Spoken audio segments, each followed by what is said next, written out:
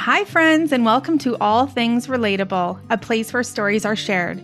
It's hard to put a value on a story because the lasting effects it can have are often priceless. An individual's story has the potential to impact our lives in tremendous ways.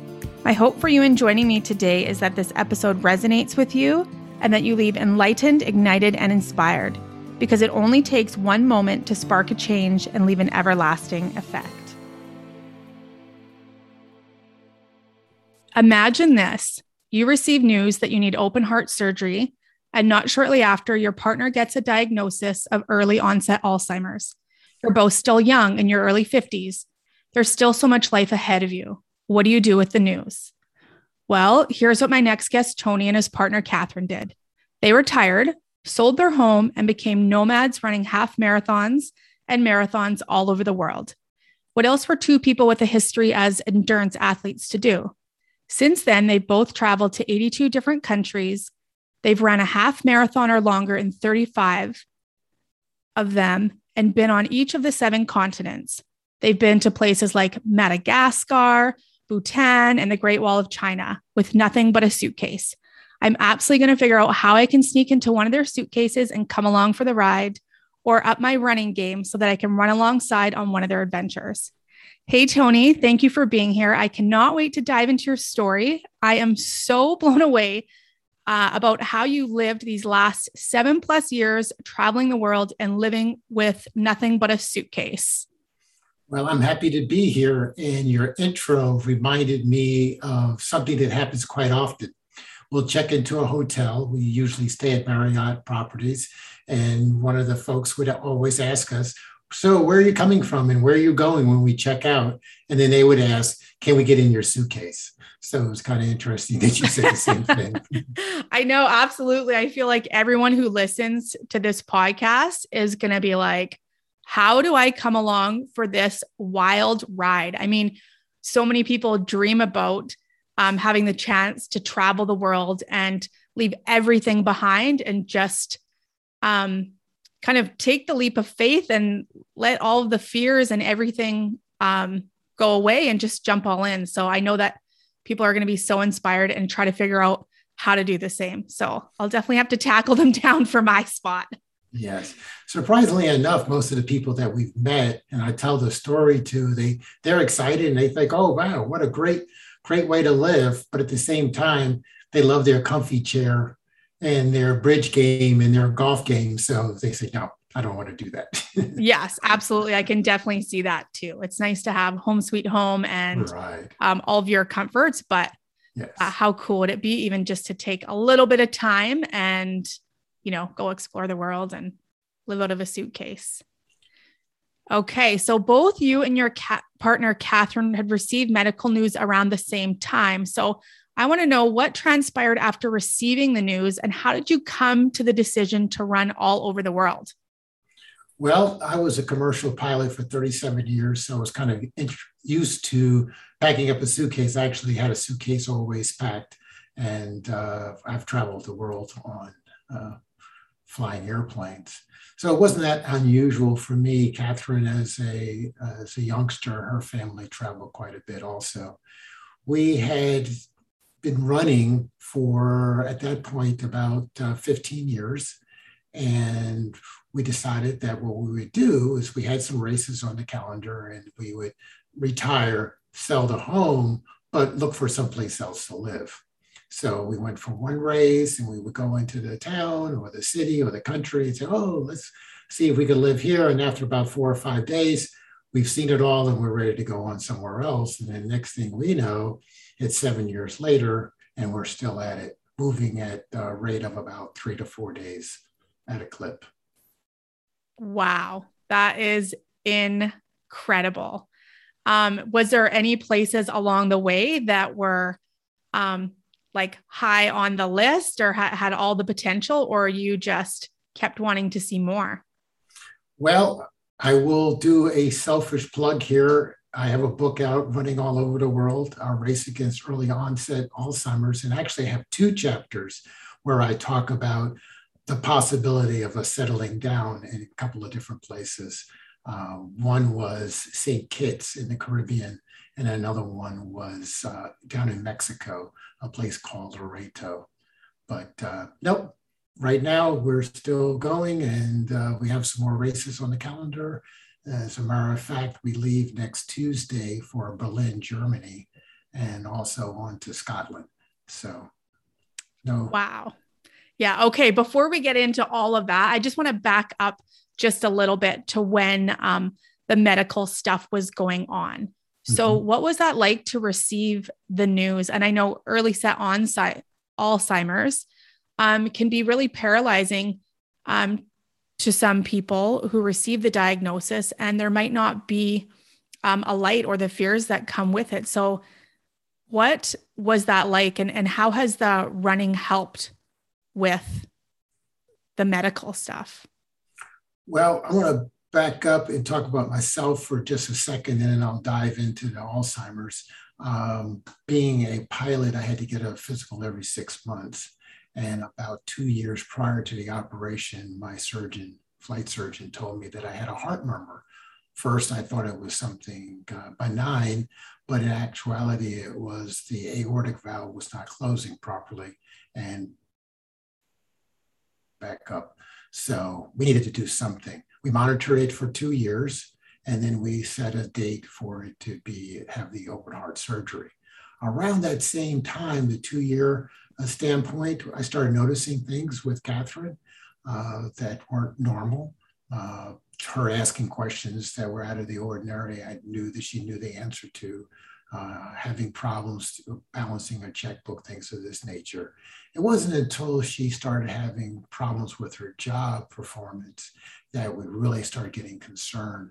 And luckily, we got a lot of documentation, and she was able to get a early retirement, severance package, and healthcare through her occupation. She was working for the government at the time.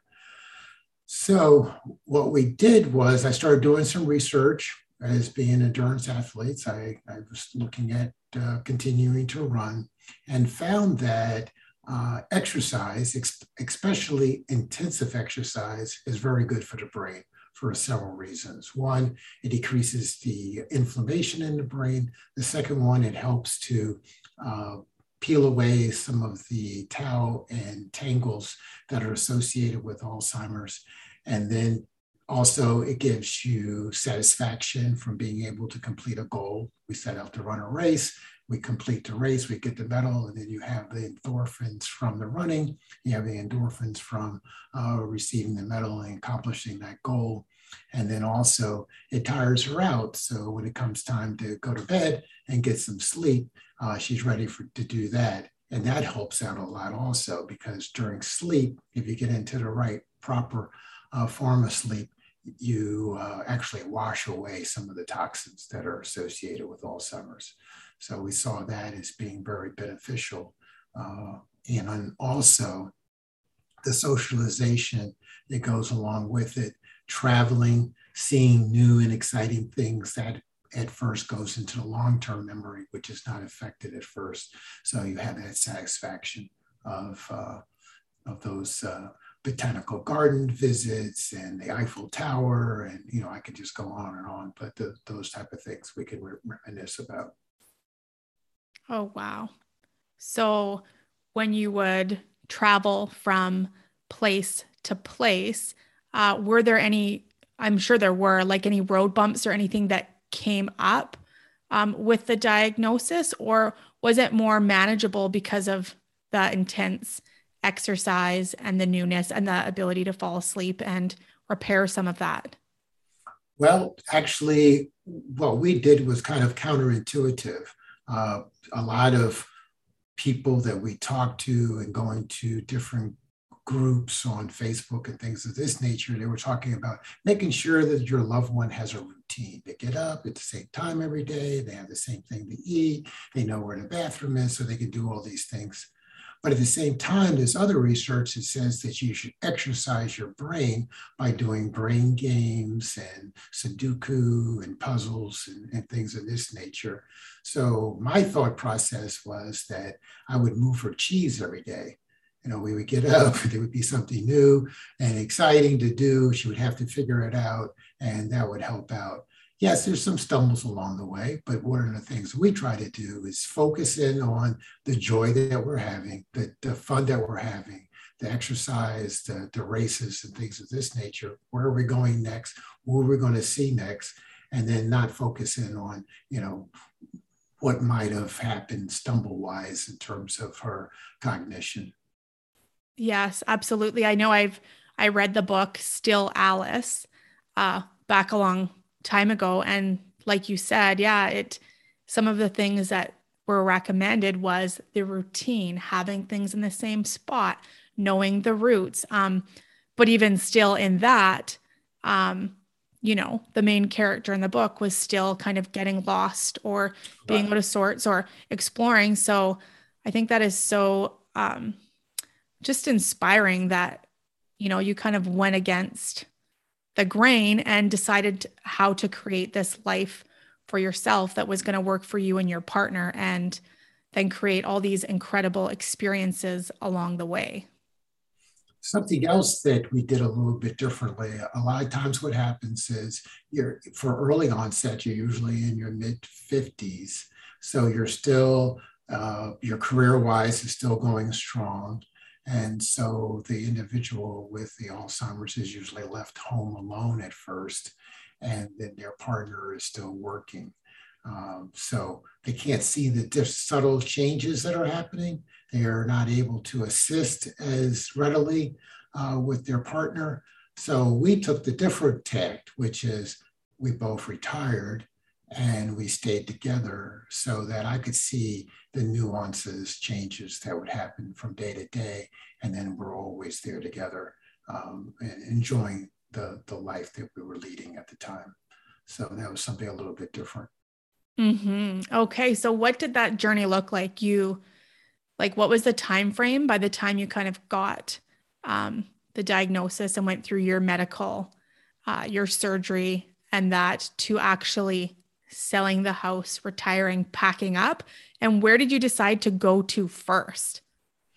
Well, what ended up happening is in June of 2014, I had my operation. And shortly before that is when she got the diagnosis. She was able to continue working for a period of time while we got all the documentation together for HR and make sure that they didn't just fire her and leave her, out in the cold. And I had a race, as a matter of fact. One of the reasons why we're going to Berlin is that my surgeon was also a triathlete, and he was looking at my schedule. He says, okay, you have a race here in April. You've got this race in Berlin in September. I think June would work out good, give you 3 months to recover. So I actually ran a marathon 3 months after my surgery. So we did the Berlin, we came back home. We put our house up on the market. I was still trying to decide whether I was going to retire or not. We were pretty sure that she was going to have to leave her job. And then a job that I loved, I actually was working for United Parcel Service, a job that I loved. They decided that I needed to change jobs. One of the things I was in management, and one of the things they did a lot was move people around from place to place. So the job that they were going to give me, I had done before. I didn't particularly like the last time I did it. So I said, okay, maybe I should retire. And then the house sold. And I said, okay, this is a sign of what's going on here. And maybe so not only that, the lady had cash, was ready to move in 2 weeks, and said, you need to be gone if you want to take this offer. So we called up the folks, kind of backed up everything. And we had a family event we wanted to go on in December. I signed up for a cruise down in the Caribbean shortly thereafter. And then we had a race in Tokyo in February. So we just put those things together and we just started going from race to race to place to place. Wow. Okay. So first thing, what did you do with all of the stuff that you accumulated all these years? Did you give it away to family, sell it, store it? Like, where did this stuff go? So there was three different ways we did it. The most went in hand, and some of it is still there. Every couple of years, we'll go back there, we'll have everything taken out. We're like, oh no, we don't need this anymore. We're never going to use this anymore. And then we would give it away to charity. We did have a motorhome. We don't use it very often, but we loaded it up and then we moved it and put it in storage in Atlanta. So there was some stuff there that was in the motorhome. And then the rest of it, we have a 5x5 storage unit in Atlanta, Georgia. We selected Atlanta because Delta flies out of Atlanta just about anywhere. We have good health care. We like the area, it's nice and warm. And also we all have kids, so we were able to get back and forth to see our children from time to time. We have the storage unit there. We have a UPS box where we get all our mail and all our packages, and we can use that for a driver's license. You can use that to vote. You can use that for anything that you need, our taxes and things of that nature. So we come and go out of Atlanta. We stay, like I said, mostly in Marriott hotels, and we rent Hertz cars. So that's what we do there. Wow, so much logistics that go behind the scenes of it all. And okay, so what did your family think when you said, this is our plan, this is what they were doing? Were they on board? Were they like, no, you're absolutely not? Like, what was the reaction? Our family, Catherine has one daughter, lives in Bloomington, Indiana. I have three kids scattered out. And for my kids, they thought this was perfectly normal, me being a pilot for all their lives and me coming and going. So they thought, oh, yeah, it makes sense. And then also, at that point, we had been running for, 15 years. So traveling from place to place to run races, it was no big deal. And also at that point in time, they were on their own. So, my kids were on their own and her daughter was on her own. So, and we made time, we would come back and we would go visit every 2 or 3 months and see them. And I started writing to a blog, which I still write to. And that was the genesis of the book. So they were able to go on and say, oh, that's where Dad was. He was, here. Oh, that's where Dad was. Here's the pictures and things of this nature. So it kept them interested and able to have the information as to where we had been. And I can't even imagine when you get together, like what incredible stories fly across the kitchen table. Like, what were you doing last week, Dad? Oh, I was just in Madagascar. Oh, last week I was in Tokyo. Like, I just yeah. Can't even imagine. They enjoy the stories that I tell about it. Some things, we don't buy a lot of trinkets, but we take a lot of pictures. So we go over the pictures that we've taken. And they enjoy that. And with social media these days, you can stay connected. I have people, the joke that I tell is folks ask me, do you miss your friends? And I say, no, we make new friends every day. Yes, absolutely. Okay. I did want to get into that. So you're meeting people all over the world and meeting new friends all the time. Are there specific places that you have returned to over and over to reconnect with some of the friends, or have you run races after you've met some people in different places? Have you went on to do some of the same races, or what does that look like? Well, there's a couple of running groups that we belong to. One is based in Massachusetts, Marathon Tours and Travel. As a matter of fact, that's the trip that we're going on back to Berlin. We went with them 7 years ago. We've gone on 25 different trips with them. So there are people there that we know are going to be there that we've been on other trips with. There's a race out in Portland, Oregon that we've been doing 3 to 4 years. So we have some friends out there. So we'll go out there. But a lot of times we'll drop into the city. I'll drop a note on Facebook, this is what race we're going to go. And somebody says, oh, I live around the corner. Let's meet for lunch. Or I live, down the road. I'll drive an hour. They'll drive an hour. And we'll meet for dinner and things of that nature.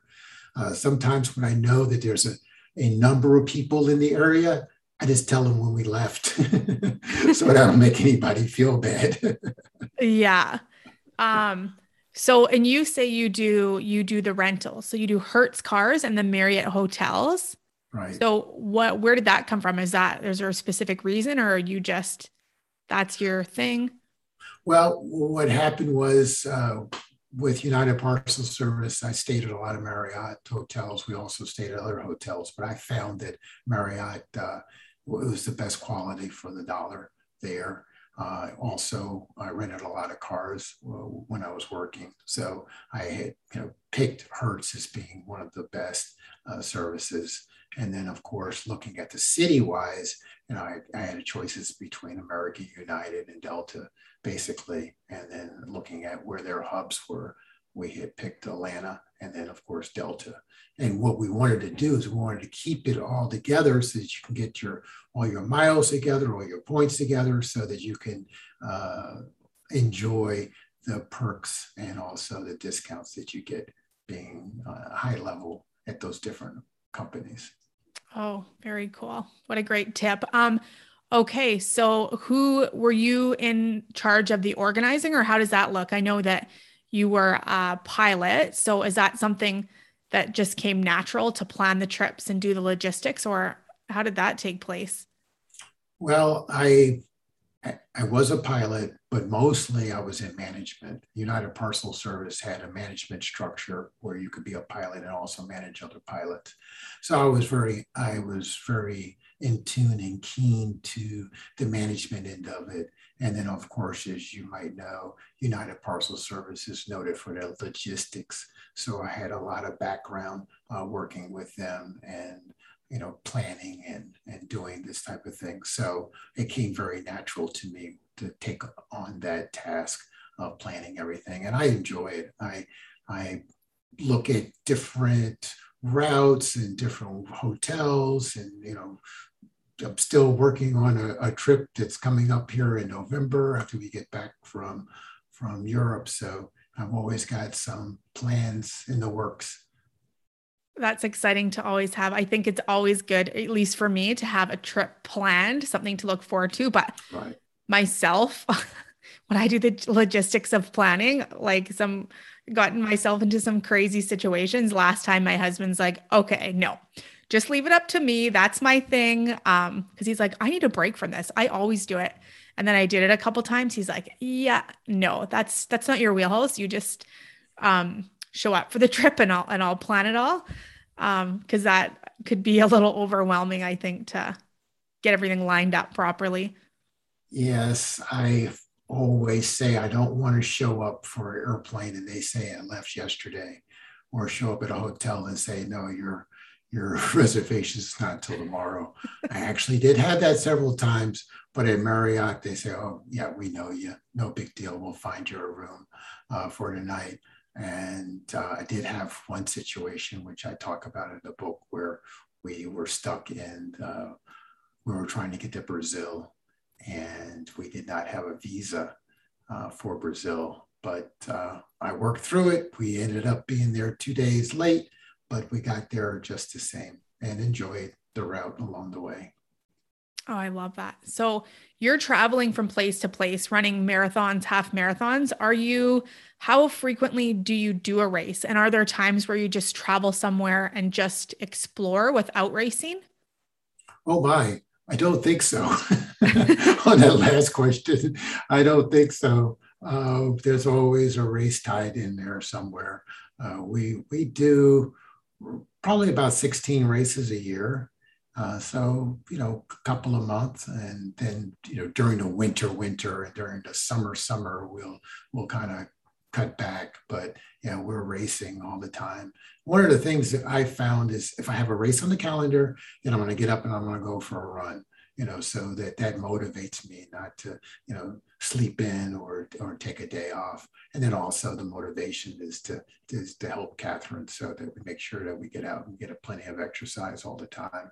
And then, doing the races, we set goals for ourselves by doing that. Not necessarily we want to come in first, second, or third or anything like that. It's more in terms of how many races do we want to get done.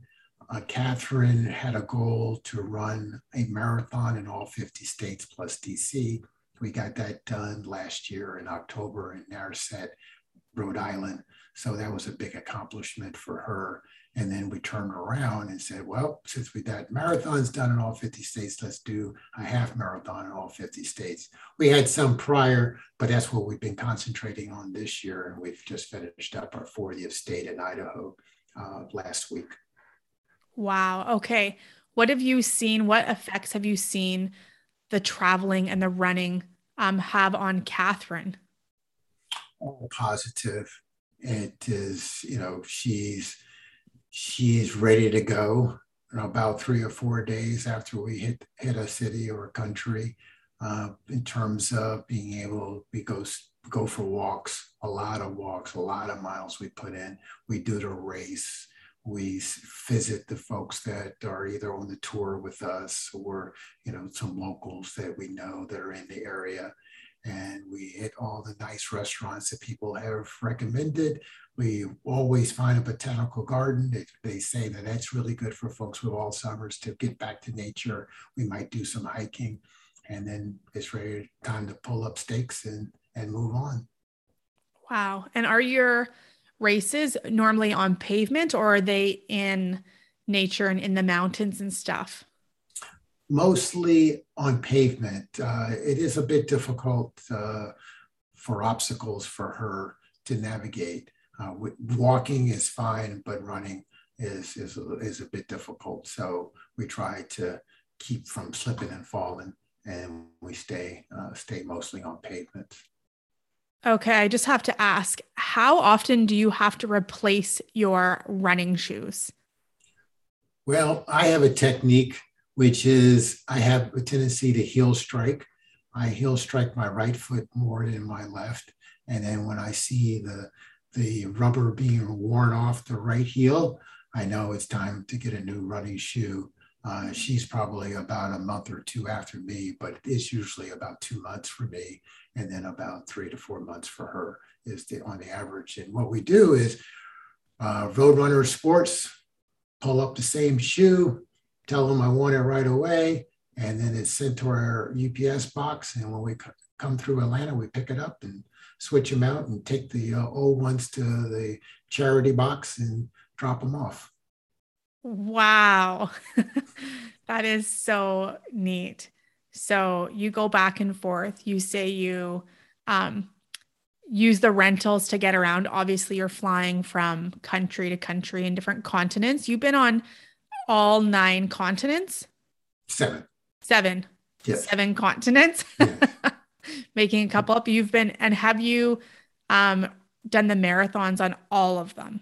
We've done at least a half marathon on all of them. We've done some marathons, but we found that some places, like, for example, Antarctica, is a little dicey in terms of weather-wise, and we decided that we were just going to go ahead and do a half marathon there, and then also the Great Wall of China for Asia. We decided that we would just do a half there because you have to do a portion, 3.5 mile portion of the Great Wall of China twice if you do the marathon, and that's a lot of climbing. So we've only did the half there.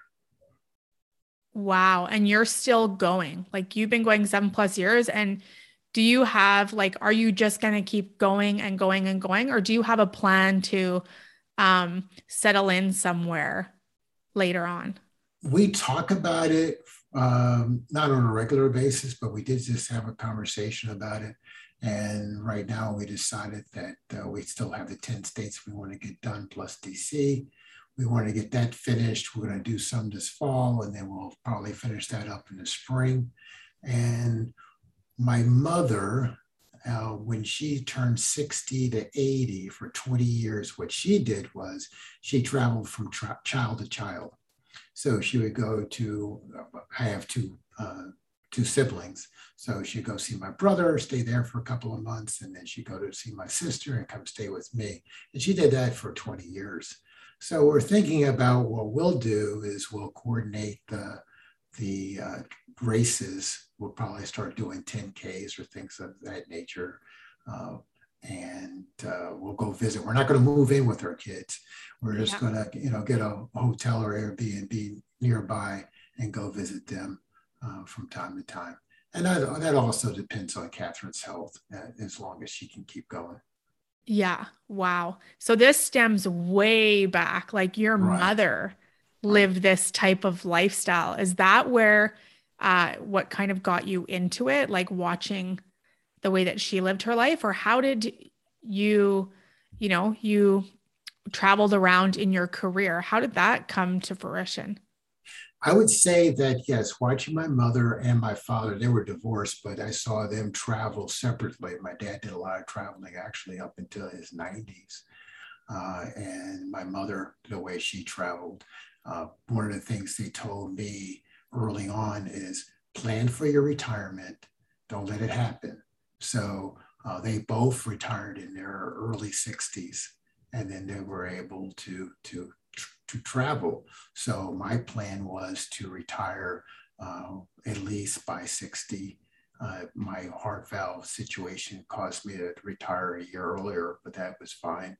But I had pretty much had all the ducks in a row for my retirement, and my passion, our passion for running and our love for travel, marrying those two things together gave us a good foundation for what we do. Wow. And what a beautiful gift your mother coming to stay with her different children and get that Right. time. Because, as we grow up, sometimes the time between visits with your parents and having that connection in person is, few and far between with whatever's going on with life. So for her be able to go and kind of sift through each one of you and rotate and get that time, Right. that what a gift that is. Yes, and that's another reason why we're going to modify our plan for next year, which is because I now have three grandkids, and Catherine already has three grandkids, so we want to spend some more time with them. We raised our kids. They got out of the house and they did their thing. Now they're starting to have kids, so it's kind of a good time for us to spend a little bit more time with the kids. How incredible will that be to be able to, you're not tied down to anything, be able to travel and visit and spend that time with them. Right. Yeah. So you guys are traveling the world, have this incredible life. Were there any challenges that came up that question what you were doing? Yeah, anything that's really kind of put a wrench in things where you question like, what are we doing? Like, is this worth it? Well, one of the things that we did was we focused in on what we were enjoying at the time and experiencing at the time, and the planning and looking forward to it and setting goals, which kept us from concentrating on our health issues on a day-to-day basis. They do crop up. I had a situation where I was having my heart valve looked at and making sure that it was all looking good, and they took a picture a little bit longer view than normal, and they got into my gut with a CT scan, and they said, "Oh, you have an aneurysm in your gut." And so we were all planning to go to Antarctica, and we had all these plans scheduled, and I had this situation come up. So I quickly did some research, talked to my doctors, and we came up with a plan to get my aneurysm in my gut repaired. And we were still able to do the races that we had set up. So things like that do come up. We have very good healthcare that I mentioned in Atlanta. I probably see a doctor about every 3 months from one thing to the other. Catherine has a very good neurologist that we see here in Atlanta. As a matter of fact, we got an appointment with them next week. and we keep checking on ourselves to make sure there's no surprises, because that's one of the things we don't want to happen is just end up in an emergency room. COVID hit. As soon as the vaccine was available, we went ahead and we did that. We wear our mask every time we go out, and we take care of ourselves. And we also feel our immune system is boosted by all our running that we do. So we're feeling pretty comfortable about that. I will say that when COVID hit, it was a bit scary because we were in St. Kitts and they closed their borders and they wouldn't let us off the island. So that was a bit unnerving at the time, but we were able to get out of there after a month and get back to the States. Wow. And then when you get back to the States, how do you travel from place to place with all of the restrictions and stuff? Did you have to take a little break, or were you able just to drive or fly or get around to the next place that was on your list? Well, we got back to the States and we quarantined like you're supposed to. We ended up at a hotel nearby where we used to live, which is near Catherine's family. So, they would be on the front porch and we would be out in the driveway waving, saying hello and things like that for a good month. And we found an Airbnb and we stayed there for another month. And then, had Grubhub bring us food and things of this nature, and, grocery store deliver food to us and things like that. We took our precautions. But being a pilot, I understood how the circulation worked in the airplane and felt very comfortable with Delta's protocols of cleaning the aircraft, sanitizing the airplane. Short story is that years prior, we were getting colds a lot. So a friend of ours told us, you need to wipe down your seats. So we had started wiping down our seats in our hotel rooms 5 years ago. So it was real natural for us. And it was kind of comical, seeing them, doing all the sanitizing. And then also there's really no documented case of where a pathogen has been transferred via airplanes because of the circulation. So we knew that was really good, and the capacities were reduced. And we felt that with the hotels, at one point with the hotels, there was nobody there. So you really didn't have to worry about, running into people or having any problems. And also they don't want anybody to get sick. So they were coming in and they were super sanitizing the rooms. As a matter of fact, at one point, they were blocking off a whole floor. So they were just have people staying on the second and fourth floor, and then they were cleaning out the first and third, and then the next week they would use the first and third and clean out the second and fourth. So they were, really taking precautions, and we felt very comfortable with that. And we figured we had no place to live, so we have really no choice in the matter. We might as well just keep going. Nice, yeah. So it didn't really put a wrench in your plan. You can just keep carrying on the lifestyle that. Yeah, we had to do some testing in some cases. Some of the races that we were doing, it was 15 of us that would get together, run around a lake or something like that, to get the state done. But we had occasions where trying to get into Rhode Island or Maine or Connecticut, we had to show a negative test going in. So no big deal. We would arrange to get the test. We would show up. We would show them our negative test. We're right now jumping through a lot of hoops trying to get over to Europe, and all the precautions and all the protocols that you have to do and all the testing that you have to do, and showing your vaccination records and all. So we've got a whole list of things that we're ticking off to make sure we get accomplished before we go over there. Luckily, and this is one of the reasons why we like to go with the tour groups, is because they do a lot of that background for you and just, say, hey, you need to do this by this date. You need to do this by that date. So you're not out there all by yourself. They're helping you along the way. Okay. So you're part of some tour groups going Right. to, okay. So do they set up some of the itinerary for you, or is it Yes. some of the running groups that you've talked about? Right. The one that I mentioned earlier in Massachusetts, Marathon Tours and Travel, they do tours while you're there. So what happens is you'll go in, the race is on a Saturday, you'll show up on a Wednesday, they'll have a dinner, a reception, they'll have some tours, bus tours of the area, and then they arrange for the travel. You buy your own tickets, airline tickets in and out, but they arrange for the travel while you're there and make sure you just get to see all the high spots. This one particularly, they have what is known as an extension. You have some folks are just going there to Berlin to get the marathon done, but we're going on to Scotland and we're going to do a 10K race over in Scotland called the Loch Ness Marathon 10K. Very cool. What are some of the hidden gems that you found along the way, off the beaten path from the tours, or some of the I guess, main attractions? Well, Madagascar is one I would not return. I've seen it, checked the box, got the t-shirt, things of this nature, but it was a very eye-opening experience. You have people walking down the street carrying a jug of water on their head. That's their job for the day, is to get water for their family. That's what they're going to do for that day. And, there's other folks who are out trying to, find food or take care of their loved ones. But at the same time, it's a beautiful country.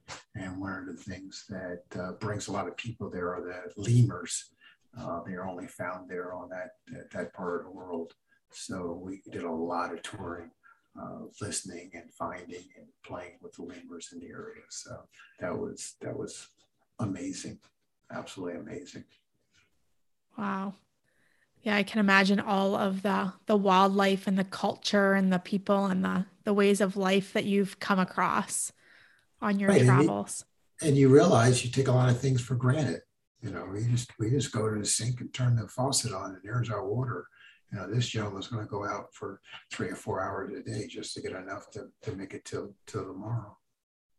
Wow. So how has the experience changed your life and the way that you, I guess, view your life and the world?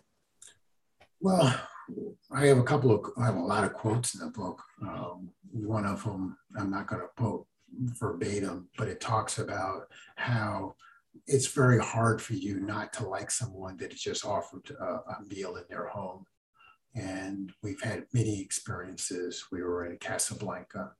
We were in other parts of the country and the world where we would go on a tour, and the meal would be provided by a family, and we would be sitting down at their table, 15 of us or 10 of us having a meal that they prepared in their kitchen right around the corner. You can, still smell, the food cooking while you wait, and, just their rituals of going through their preparations.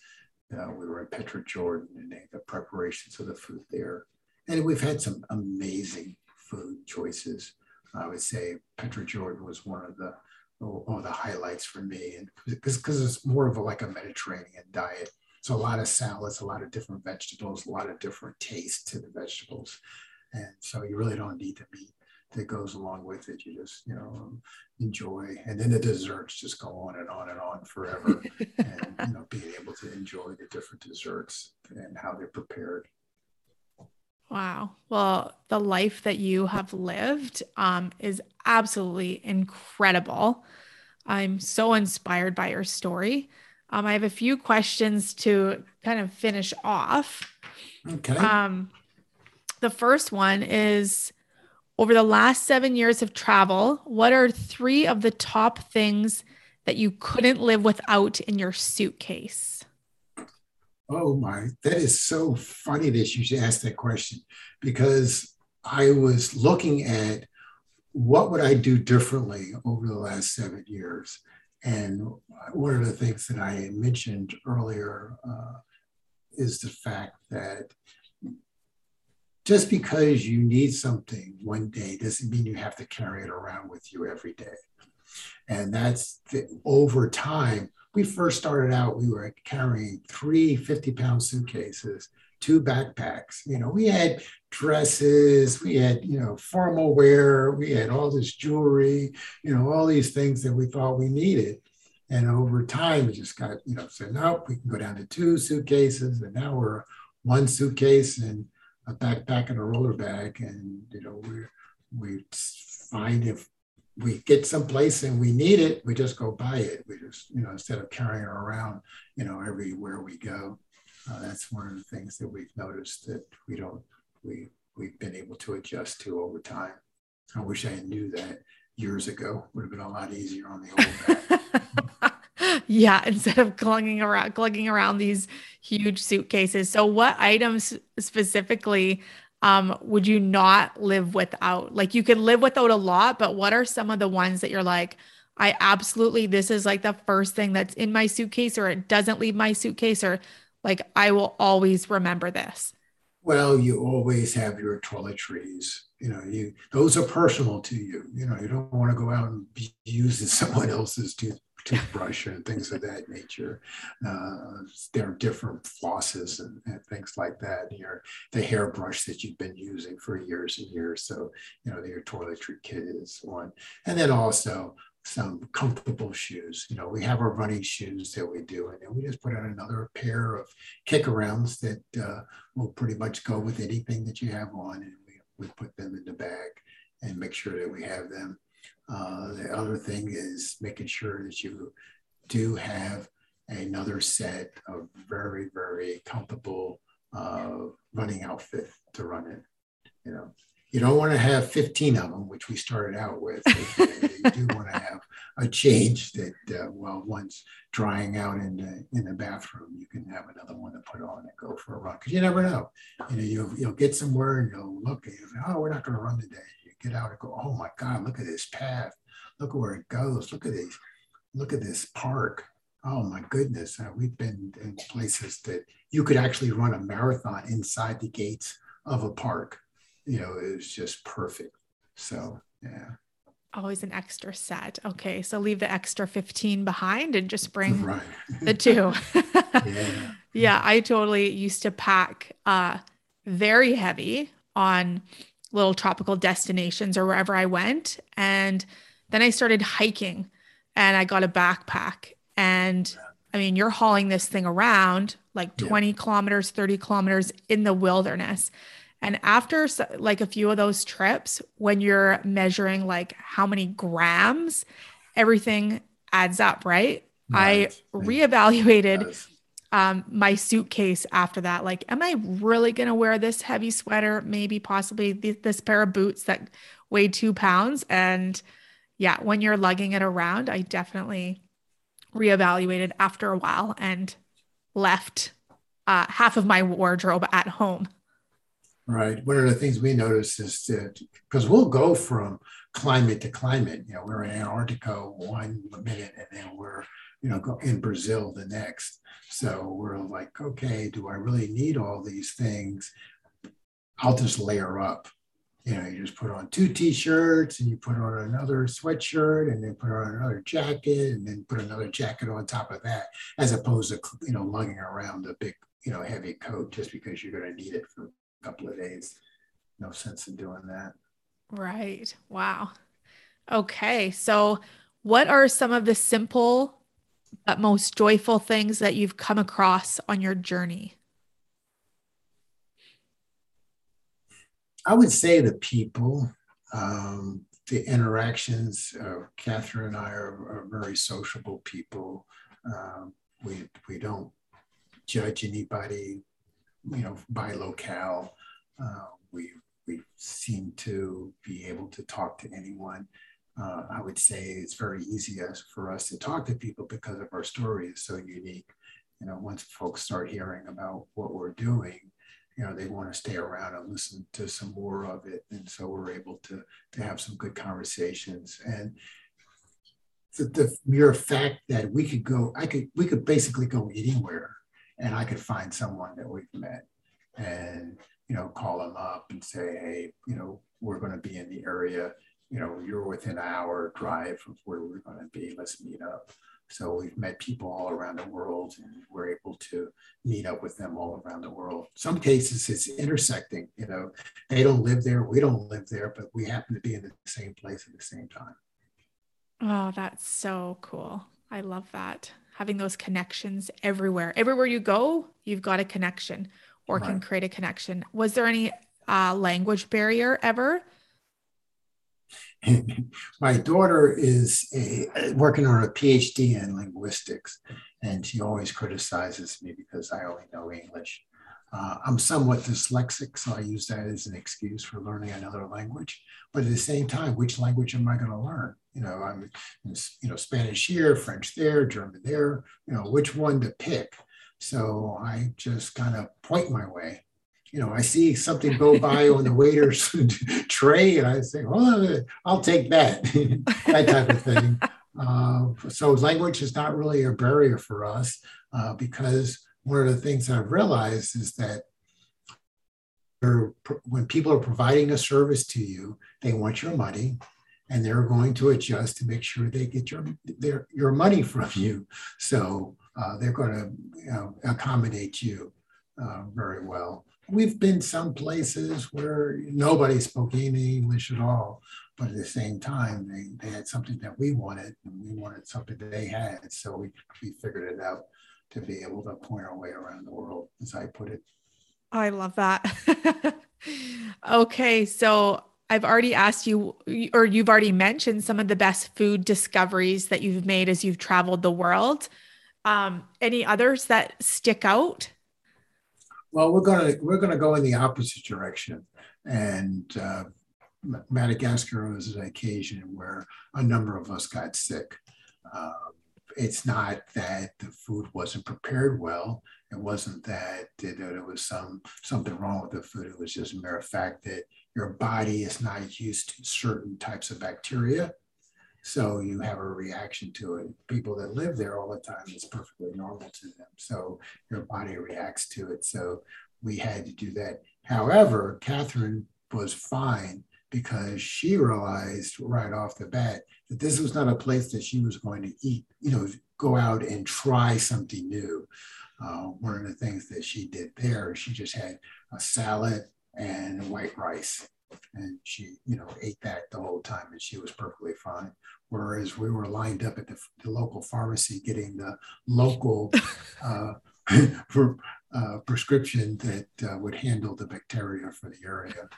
And then on the other end of it, we were in Bhutan, and what they did was they made sure that all the restaurants served the same food that was prepared from the chef that would go around to the different restaurants and make sure that it was all done correctly, prepared correctly, because they didn't want anybody to get sick there.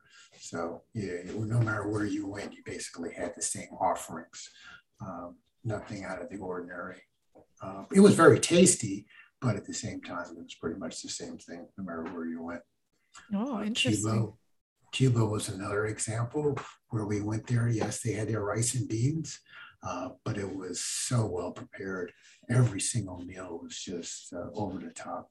We really, really enjoyed it. Yeah, that would be cool. So cool to see the different flavorings and spices that come along with this. I guess some of the same types of dishes, just created in a different way with the spicing that they do. Right, as opposed to here, you want French dressing, you want blue cheese, or you want vinaigrette. Their salad would come with their local prepared spices. And, they couldn't really describe to you what it was called, but it was always very tasty. Nice. Okay. Here's my next question. What is one thing that stuck out to you about how we as humans are all the same? Well, that's a thread also in my book that I talk about the fact that we were in Venice as an example when this came up. And one of the things I like to do is I like to just look around and see how people have to do certain things. They all have garbage that has to be removed. They all have to, find an occupation, something to do. They all have to feed their family and provide for their family. And so watching that system at different locales, it was very interesting. Some of them, the water was their transportation. Some of them did not have any mass transportation at all. Some of them had mass transportation, which was basically just a bunch of folks with a van, pulling up at a corner and people jumping in and jumping out at the same time and dropping off $1. So it was really interesting to watch those different ways of doing the same thing. Locally, we were in Oklahoma, and we were doing a race in Guyman, Oklahoma. And I noticed, I says, okay, we like to recycle. So we're always looking for the recycling centers and things of this nature. Couldn't find one. And then I was like, well, maybe somebody has their recycling bin out and we'll just toss it in there. I couldn't find any recycling bins at outside of somebody's home. And then I noticed I didn't see any garbage cans outside. And then every 3 or 4 blocks, there's this big, huge metal container that trucks would come around and pick up. And I realized after a while a garbage can would not survive in this wind. So people would just, take the garbage, put it in their car, drive down a couple of blocks and all put it in this big sturdy container that was not going to be blown by 50 and 60 mile per hour winds in Oklahoma. Wow. That's so cool to be able to see how we all do the same sort of things in such a different way. Yes. So that goes to my next question. What has stuck out about how we are so different in the way we choose to live our lifestyle? And is there any one place that you think has it all figured out?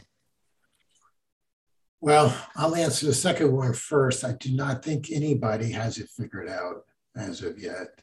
We all have our ways of what we feel is the best way to go about doing it. I can't point out anywhere that I thought that they did it better than others. Everybody, is trying their best to figure it out, but I am not, for example, you go somewhere and there's a lot of solar. You go someplace and there's a lot of windmills. To go someplace where you can recycle very easily. You go some places where it's impossible to recycle. So because of the transportation systems, like I said, and a lot of the waterways that they use when we went to Vietnam and Cambodia, they use a lot of the Mekong for transportation. They don't have any electricity in a lot of those areas, so they used a lot of batteries. They would actually take car batteries, take them in, have them recharged, and then bring them back out. They had a high incidence of folks having cell phones. Like, how do people have all these cell phones per capita with no electricity? Because they were just plugging them into their car batteries that they would take on and recycle out and get charged up. So you see so many different ways, but basically, like I said, dear, they're all trying to do those basic things. Find some food, find some water, find a nice place to live. In some cases, it could be a hut along the highway. We were in Cairo, Egypt, and the folks there, they would stop you, ask for money. And we've run across a lot of, people asking for money, right here in Atlanta, we'll drive and we'll always have a little bit of change. The guy on the side of the road asking for a couple of bucks, things of that nature. But there, they sold something to you. Tissues, little packets of Kleenex was the number one item that they would sell. So you're walking down, the guy has a packet of tissues. He's basically got it for 25 cents. And you give him 50 cents, he's made 25 cents, and he does that several times a day. He's got enough money to help pay for some food. We were in Cambodia. Unemployment is very low because of all the agriculture there. So what they do is they don't really go out and panhandle. What they do is the little kids will come up and they'll hand you a little flower that they picked on the side of the road. And then they're actually, the point, more importantly, their point is they're trying to work on their English. So they'll stop and they'll hand you, sorry, you'll give them a couple of cents, for it. And then they'll start asking you questions so they can work on their English, because for them, it's really important to be able to speak English. Oh, how beautiful. Yeah. I love that you kind of bring it back to that. It's not one that's better than the other. We're all just trying to do the same things and in our own way and figure it all out. And whatever works for each of us in our own circumstances, I guess, is the way to live Right. Absolutely. the best lifestyle for yourself. There's not one. Yes. Well, and our lifestyle is the same way. I mean, nobody, you look at it and they go, oh, that sounds like a great. And then when they really analyze it and think about it, they go, no, I don't want to do that. I don't want to do that. It sounds good, but no. Absolutely. Okay. So lastly, you've got a book called Running All Over the World, A Race Against Early Onset Alzheimer's. And it's designed to inspire you to live a full, rich life through sharing your story of your global travel and running these marathons across the world. So where can people find out more about you, more about your blog, how to get a hold of this book, and really dive into all of the stories that you share? Well, like I said earlier, what we did was when we started, I ended up writing to a blog. The blog is called runningwithkat.com. That's CAT. Cat is my pet name for Catherine. So it's pretty easy for you to find that.